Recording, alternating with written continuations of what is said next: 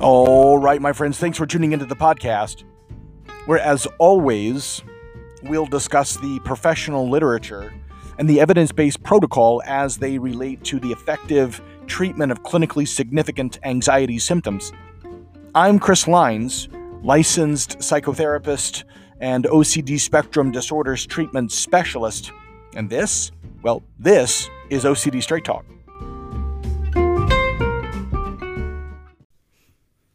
This podcast is made possible by NoCD. NoCD offers effective, affordable, and convenient OCD therapy. NoCD therapists are trained in exposure and response prevention, or ERP therapy, the gold standard treatment for OCD. With NoCD, you can do virtual, live face-to-face video sessions with one of their licensed, specialty-trained therapists, and they accept most major insurance plans. To find out more about NoCD, visit nocd.com. That's NOCD.com to book a free 15-minute call. For people in the state of Kentucky, you can go to kentuckyocd.com. That's KENTUCKYOCD.com and book a session with me.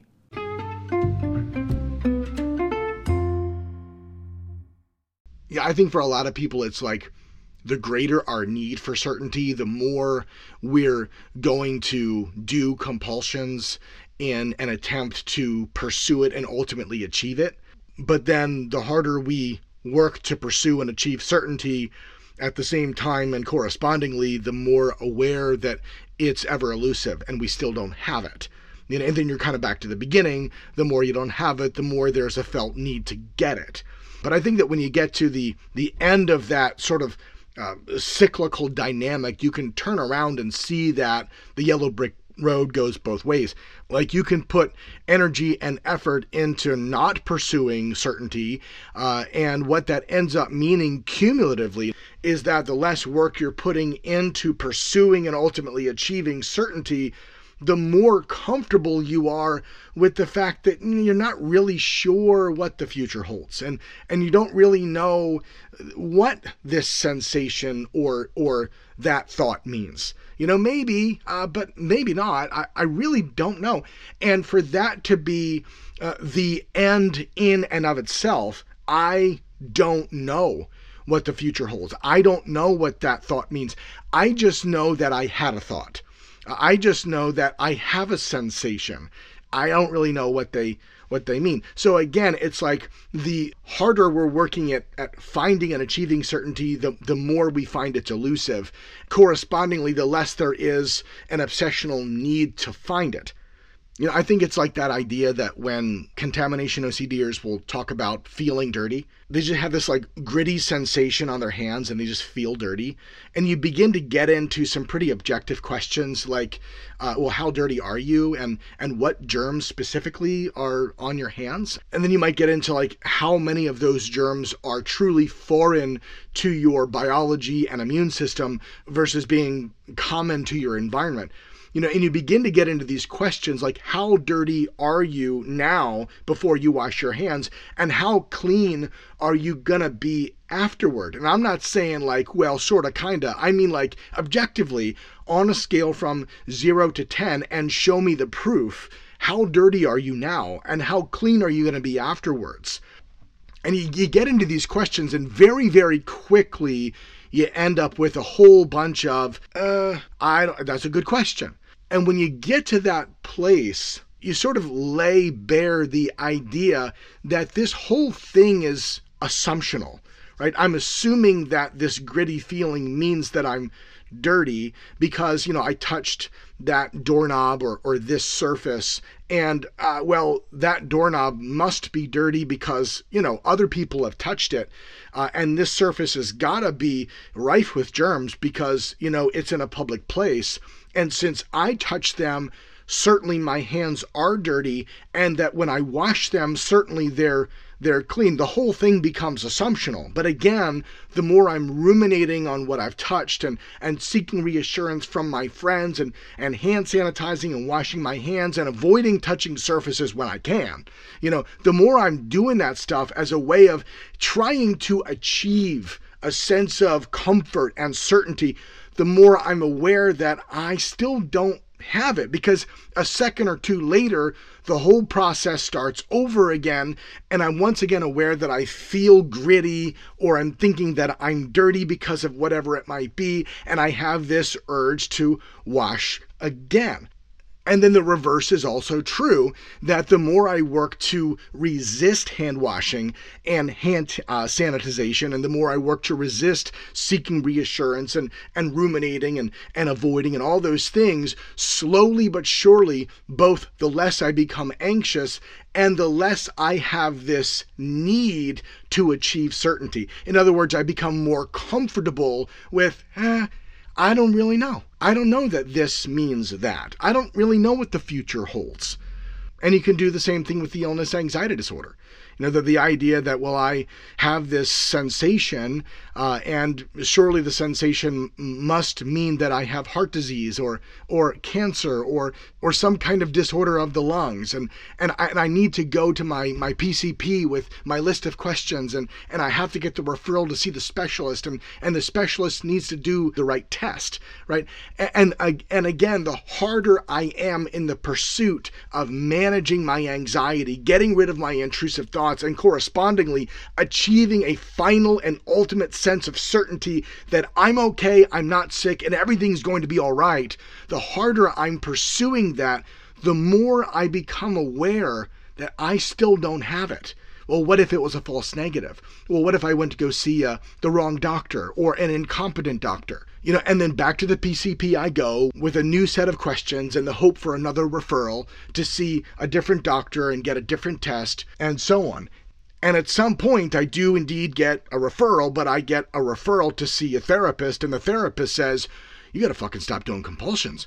No more doctor's visits, no more Googling, right? No more ruminating and body scanning. You got to stop all that shit. It's not helpful for you. It's getting you nowhere. It's not helping your anxiety, and it's not changing your health situation regardless of what that may or may not be, right? And that's a fair point. And so as you do that, again, over the course of time, the more you work to resist Googling and doctor visiting and body scanning and ruminating, over time, the less sensitive you become to the intrusive thoughts, the less urgent your need for ultimate certainty. You slowly become okay with not really knowing. I don't know what that means. I don't know what the future holds. Maybe I'll die a slow death of cancer. Maybe I'll die in a car accident. I don't know what the future holds, right? And again, you become okay with that. And the same thing can be true in the sexual orientation OCD case, where an individual walks into a bar or attends a party and sees a member of the same sex, and it's like, oh shit, do I find him attractive? Do I think that she's hot? Right? And then there's these intrusive thoughts about like making out with her or sucking his dick or whatever it is. And it's like, oh fuck, I can't have this thought because this thought means that. So then I have to like avoid looking at the person or do a double take and double check. Well, do I find him attractive? Do I want to make out with him? You know, do I want to go down on her or whatever the hell it is, right? It's like, do I really want to do that? So that I'm seeking reassurance or I'm ruminating or I'm avoiding. And again, the idea is I'm attempting to arrive at this sense of ultimate certainty that my sexuality is exactly what I've always thought it was, and it's not changing and everything's okay. And I can't tell you the number of times I've had somebody say about whatever fear it is, whether we're talking about contamination fears or we're talking about illness anxiety disorder fears or POCD or harm OCD, you know, I know that this thought's irrational. I know that I wouldn't do that. You know, it's like, no, what's irrational is that you can do compulsions such that your fear is certainly not going to happen, right? That's irrational. No amount of trying to eradicate uncertainty removes that which is possible. Then again, the more we work to embrace that which is, I suppose, possible, the less we become, you might say, obsessed with it. And this is where pillars 3, 4, and 5 hang together. Pillar 3 is, as you know, work to embrace uncertainty, as opposed to somehow disconfirm beliefs. Pillar 4 is look for and find compulsions, and pillar 5 is, of course, work to stop those compulsions consistently. The more you prize certainty, the harder you're going to work to engage compulsions in attempt to achieve it. And therefore, the more you're going to solidify your symptom severity. The most effective way out of the woods is by embracing the reality that you don't know what this thought or that sensation means. You don't know what the future holds. There's just no way for me to know, regardless of how much effort and time I spend doing compulsions. I still don't know why I had that thought. I don't know what that thought means. I don't know what this sensation is. I still don't know what the future holds. I just don't know. And no amount of engaging the compulsions changes that. You see what I'm meaning to say? Uncertainty becomes your meal ticket to success in stopping the compulsions. It's embracing that which you hate. You hate uncertainty, but the reality of the situation is uncertainty becomes leverage that you can wield in working to successfully stop the compulsion and rob the OCD system of its much needed fuel. The name of the game is Stop Compulsions, Pillar 5, and the most meaningful way to pursue that end is through the front door of, I just don't know.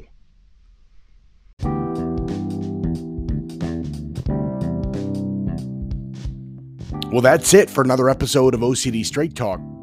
Feel free to reach out with any questions you might have to chrislines04@gmail.com.